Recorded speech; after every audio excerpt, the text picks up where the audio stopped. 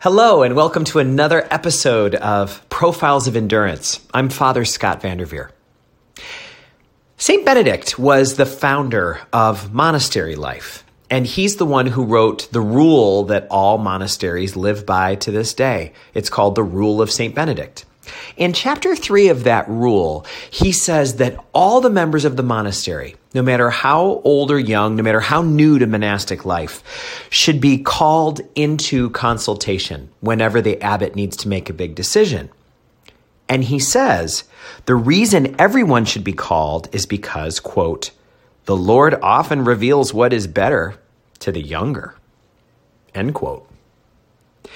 I had a conversation recently with a young person, 24 years old, who knows about endurance. And she has some advice for us that is unbelievable.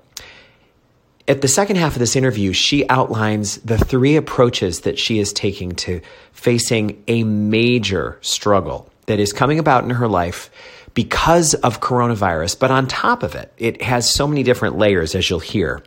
And this is some rich, deep wisdom that this young woman is giving us. So I introduce to you St. Mary's parishioner Caroline Lewis, recently returned Peace Corps volunteer, and I invite you to savor this incredible conversation between a young woman and her pastor.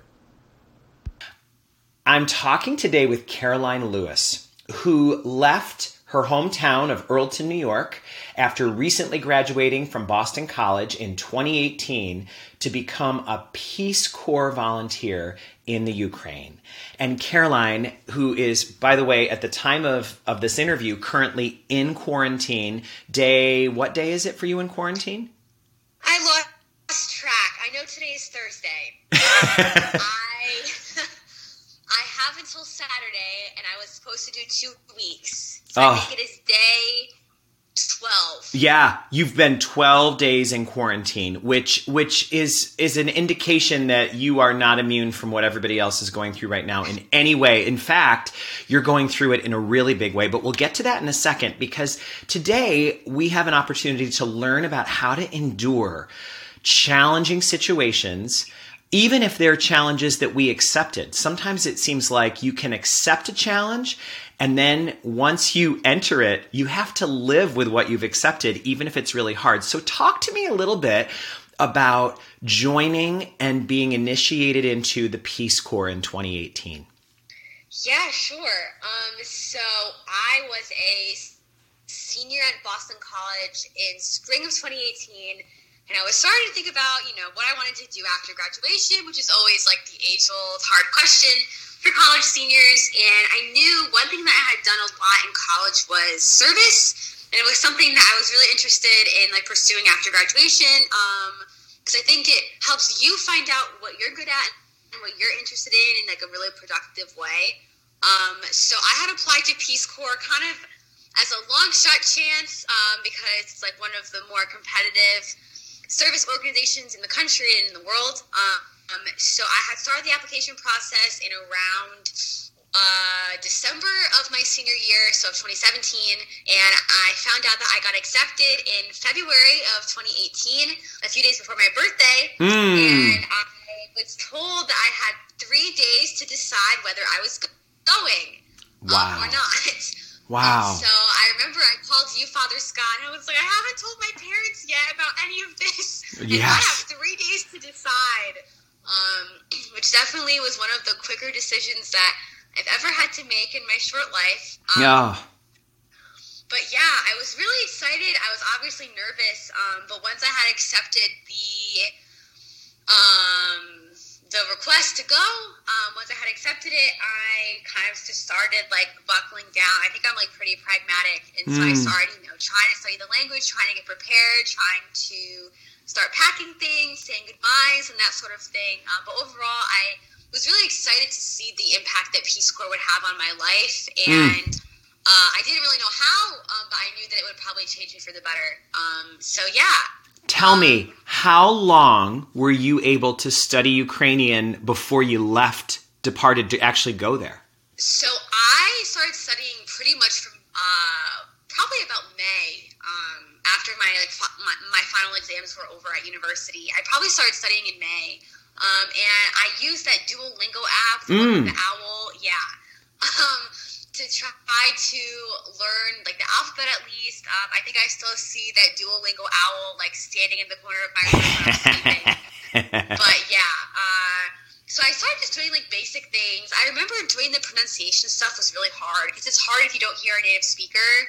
And I remember I was laying in my bed probably late July thinking I'm never going to be able to do this. This language is so hard. There are no letters look like my letters at all. I don't know what I'm going to do.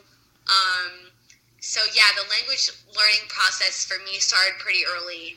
But then once we got to Ukraine, we had about 11 weeks of pretty intensive, like they call it pre-service training. So all of us go to Ukraine together in our big cohort, and then we get separated into small groups, and we do 4 hours of intensive language training every day for 11 weeks. And we also work at Ukrainian schools and organizations, kind of like starting to learn how to work with Ukrainians and how to run English clubs and mini camps and things like that. So at the end of my training, I felt like I was pretty prepared to go into my permanent site and start doing some cool stuff. But Caroline, your brain, 11 weeks of language training in such a different language, your brain must have turned to jello at some days. You must have just felt like it was the challenge of a lifetime to really believe that you could enter into this. How did you do that? All of us, I've studied Spanish and 20% of the words are pretty much the same as in English with an O at the end. And I was completely challenged by it. You were doing a language so difficult. How did you overcome the days of discouragement when your brain just would not cooperate with the task at hand? Yeah, that's a good question. I think especially because it almost felt like the simulation was never over. Like I would go to class and I would be like, okay, I'm in Ukrainian class. And then I would leave. I'd say, I can't wait to go home. And then I would think, oh my God, I have to speak Ukrainian at home too because no one knows English. So it's like a sick game of The Sims that like never ends. It's just my life. I think just trying to stay as positive as possible and just be okay with making mistakes and sounding like an idiot a lot of the time. That's kind of just what I did. I said, I'm just going to try to talk and be chatty, and if they don't understand, I'll try again, and if they laugh, I'll laugh too. And I think a lot of what really helps just finding people that were willing to talk with me, even though it was probably frustrating for them as well. And I think just like trying to find those support systems there that would like, try to help me along and correct me when need be and just, give me positive reinforcement when I needed it and things like that. And also just kind of realizing that in the big picture, like I went to Ukraine to do that and to learn the language. I think that's part of where that real like personal development comes from is through feelings of frustration and like pushing through those feelings. So. Talk to me about what it seems like anybody who ever moves abroad has to deal with. Talk about the hardest part of homesickness. When did that come and what was it like? Yeah, I think the hardest part of homesickness was what the millennials are calling FOMO, which is the acronym Fear of Missing Out. Oh, yes. So all of my friends from college were all living in Boston, and they were all doing these super cool jobs, and they were all, hanging out every weekend and going out to restaurants and bars and, doing basically what we did in college except with money, which was great. And I think when I first left for Ukraine, I kind of felt like, I'm paving the way of the world, and I'm off doing all these cool things, which lasted for a few months. But, when it turned to January and it was cold and snowy, and I was in my village at that point, I wasn't really doing much of anything socially. And then seeing my friends, who were all either home for Christmas break or in Boston, that's when I think it really hit me. Like, I'm not there, and I'm here, and I'm not going to be home for a long time. And I'm worried about the connections with my friends and if they're going to last because of the time, the time zone difference. It's hard to talk, and they're busy, and I'm busy, and so I think it was more of like what I was seeing on Facebook and Instagram and things like that, and me not really having much to post, I can't post the same cow every day. No one wants to see the same cow. Which is remarkable, though, because what your friends were doing was living a typical American 20-something life, and what you were doing was like the service Olympics. So how interesting that what you were doing, which is incredibly more interesting than having a job in a cubicle and going out to Cheesecake Factory once a week. Even though it was so much more interesting, it didn't look as good on social media. Yeah. Isn't that true? Yeah. So was there a moment when you knew that you were starting to adjust? What were the mileposts that let you know, oh my gosh, I might actually be okay now?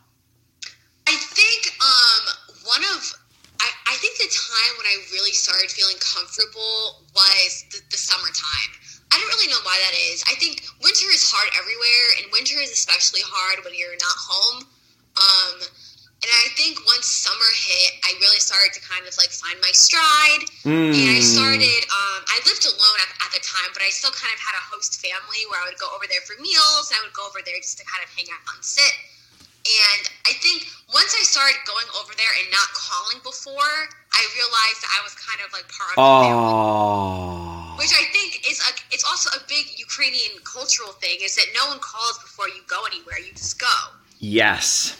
And you just open the door, you don't knock, you just go and you enter, and you're just there. And so I think, I remember must have been in probably May or June, and I just walked into my host sister's Anna's house, and I didn't call. And she said, oh, hi, Carolina, you're here. And I was like, yeah, I'm here. And I realized, oh my gosh, I didn't call. That's so rude. But I realized, okay, no, it's okay, because this is my family now, and I wouldn't call before going over to my grandma's house in America. I would just go. Wow. So I think that's when I realized that I was, starting to be like a part of the family and like feel adjusted. And that kind of like escalated exponentially, I think, as the summer and the fall and my next winter went on. And so, yeah. You know what I think is interesting is one of the trademarks of being a Peace Corps volunteer that you can never ignore. There's no cheat days for this.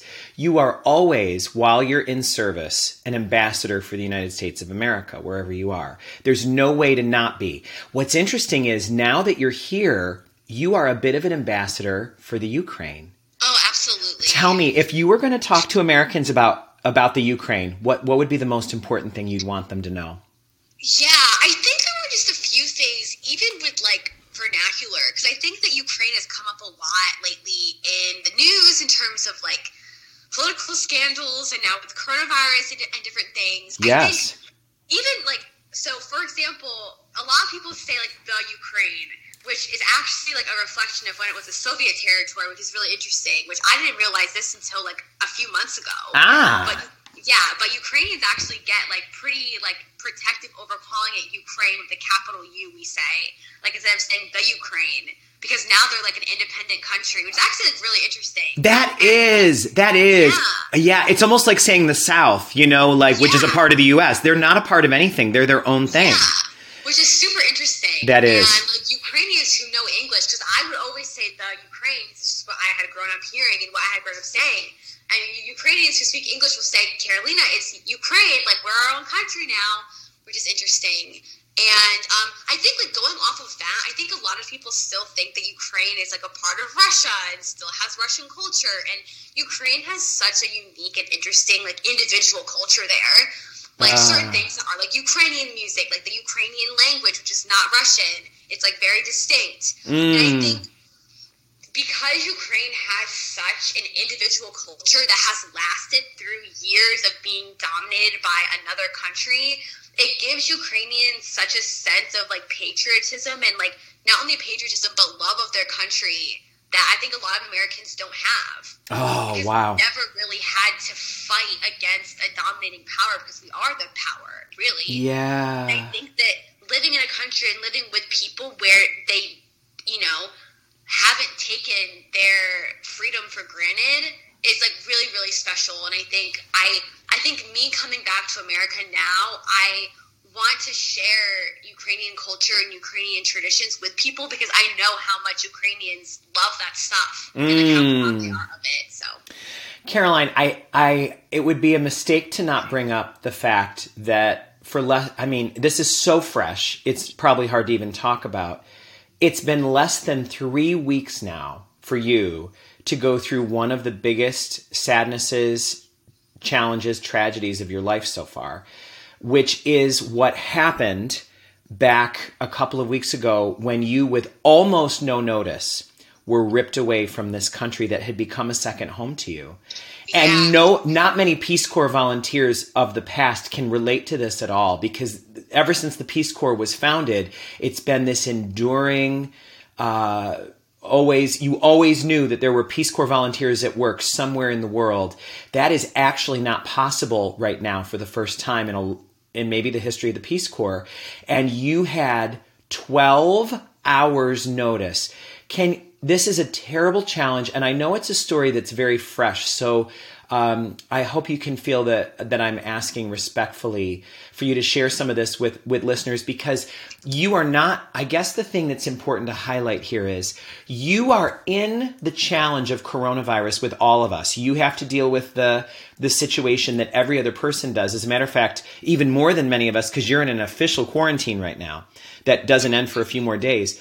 But on top of that, your entire trajectory that you were on was taken from you with no notice.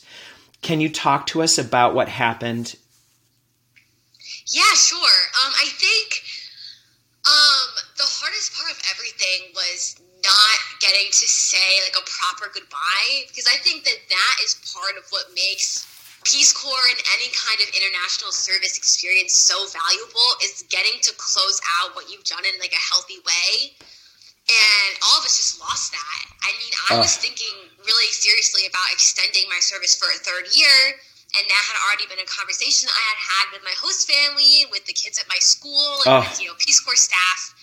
And so for me, it was even more unexpected, because it wasn't even a thought in my head that I was going to have to leave soon. And how I wanted to do goodbyes was very different than how they actually happened.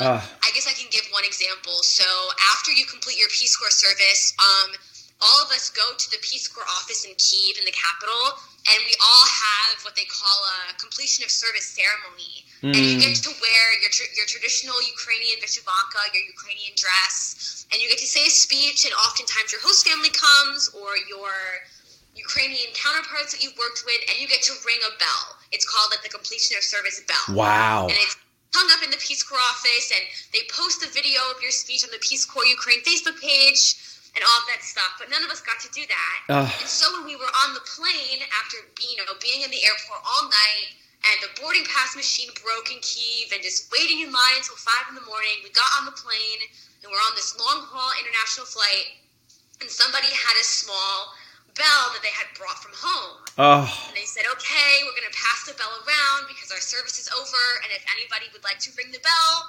now. And the bell came to me, and I looked at it, and I passed it. I was like, I can't ring the bell right now. Like, I don't want to do it this way. I wanted, my family and my friends to be there to see all of this, and I wanted to say things, and I wanted to, take time to sit in like a moment of gratefulness and, pride for what I've done, and I'm not ringing it on this plane. And so I think that like little moment kind of summarizes how I feel about this whole experience. It just is not, it didn't give justice to what I did and how much I changed and the feelings I felt over there. It just, how we left just doesn't do justice to any of that. And that's a shame. And I think a big part of, how I'm going to try to cope with this is finding a way to do that goodbye and to get closure and to process it in the non-traditional way and like not the way that I had expected to do it. So you're taking responsibility for that, though. You're going to figure that out. Yeah, I think I will. I just think it comes with time, and thankfully all of us have the time right now, including me, to like process everything and to just try to figure out what my next steps are. So for those who may not understand, one of the words you said was it just wasn't fair the way it all had. This wasn't just. Yeah. Speaking of an unjust situation, can you tell us briefly about the renovation project? That is one of those heartbreaks that's hard to even talk about. Yeah. So I had recently got approved for a small projects assistant grant through USAID, which is like a international development organization run in the States. And we had gotten about like $2,000 to renovate a room in my school and do teacher training so that teachers would learn how to work with special needs youth. Yes. And the room in our school was going to be used for like a safe haven for kids with special needs to go to during the day, like during the school day.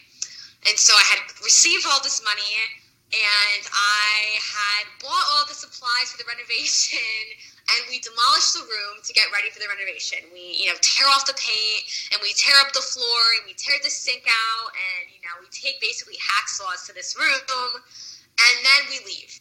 And all the money gets taken back, and the Ukrainians don't get to use this money to finish the renovation or buy any of the furniture or complete the project. So I have the photos. I have the before photo, but I don't have the after photo. Oh. I have the photo of all of my students, tearing off the drywall and all of this stuff, but I don't have the finished product, and I don't know how they're going to do it without this money. And I don't know how they're going to do it without me there, and I'm, sad that I'm not going to get to be a part of it. And so And that type of situation happened to, 7,000 Peace Corps volunteers that got evacuated. It's just like things weren't finished, and it's, it's horrible and it's not fair, but, you just have to try to see the positive in it and realize that, okay, we tried and we did what we could, and this is out of our control, and just try to, deal with it. So, Caroline, I talked to you maybe 9 or 10 days ago for a good long chat, which I really cherished. And you're in a very new place from even where you were then. You've made progress in your process. Tell me, what's your mindset? How are you going to deal with this? Because there are people, there's people listening who don't know how they're going to cope with what they're facing because of coronavirus, either because of what it's done to their job, their financial situation, their worry about their own health or someone they love. What is your mindset for a challenge this painful, it's like an earthquake in your life? How are you going to respond productively or however, just in general, to this earthquake? I think I have 3 major things I'm trying to do. I think the first one is to just meet myself where I'm at, because I don't expect to be jumping out of bed with a smile and a thumbs up every day at this point. And I don't think a lot of us are in the situation to be doing that, when honestly, we forget what day it is. Our routine and schedule is completely not there. And I think it's not healthy to push yourself or try to criticize yourself for not being where you think you should be emotionally or spiritually or whatever. And I think just being kind to yourself and meeting yourself where you are is something that I've been really trying to do, and just be conscious of how I'm feeling and trying to just be nice to myself and let myself take time to, relax and binge watch a show or call a friend, or just not necessarily hit the ground running right away, because it's just not necessarily what's good for people right now, and that includes me. Amen. I think the second point to kind of go off of that and contradict it a little bit is try to be as active as you can in ways that are good for you.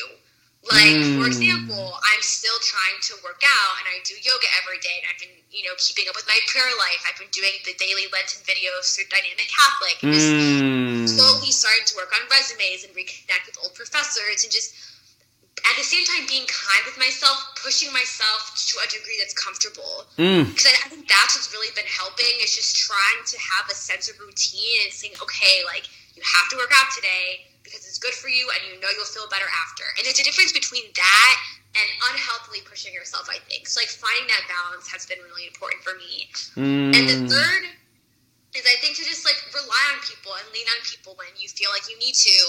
I think that everybody feels so isolated right now, and just because you're isolated doesn't mean that you're alone. And I think that you still have people in your life that you can go to and that you can lean on and that want to help support you. And I think being aware of those relationships in your life and nourishing them and reaching out to people when you feel like you need to, and being there for people when they need you, I think is just something that is really important right now. And I think that like I said, just because you're isolated doesn't mean that you're alone. And I think trying to focus on that is what I've been doing. So those are my 3 quarantine tips. So helpful. They are so helpful. And I like that we've been talking a lot recently in the videos and the chats that we've been doing for the parishes about the need to make room for paradox. And your first 2 are a great example of that. You have to allow yourself to do nothing and make sure to do something. It sounds like a paradox, but it sounds impossible. It sounds like those 2 things aren't able to coincide, but they are, because what you're saying is there's got to be room for everything in this experience, and being kind to yourself was a beautiful way to frame that. Being kind to yourself. Before we go, I'm trying to ask. We're talking with a lot of people about enduring through hard things. And it feels like there's a few questions that I'd like to ask everybody. And they're just kind of lightning round questions. So you don't have to feel like you have to give an exhaustive response, but I'm wondering what your gut tells you about these 3 questions. First one is, some people say everything happens for a reason in life. Do you think that's true? I don't think that it's necessarily true always. And what I like to say is that you can find a reason out of everything that happens to you. Ooh. Whether there's a reason or not, I think you need to find your personal reason in the situation. So I think that some things can just happen because they happen, but it's your responsibility to find your own reason in that. I love that. That's beautiful. That's a lot for our listeners to think about. I think that's beautiful. Second question. In your experience, and now you've got some good experience under your belt and you're in the middle of it right now, what do you think is your key for practicing the virtue of endurance? Definitely be kind to yourself and laugh at yourself too. And just be, flexible with yourself and push yourself and just try to, I think self-reflection would honestly be the biggest key that I have. It's just realizing your emotions and where you're at and dealing with them accordingly. Makes perfect sense. And it explains why you're in such a different place than you were 9 days ago. Yeah. Tell me, last question. Tell me about your dreams for your life after coronavirus is over. What are your best hopes for life going forward after this? I'm really excited for American food and sitting in a restaurant. I have to say. But more seriously, I hope that people appreciate what they have after this is over, because I've been in a culture, in a country with people who every day appreciate what they've got.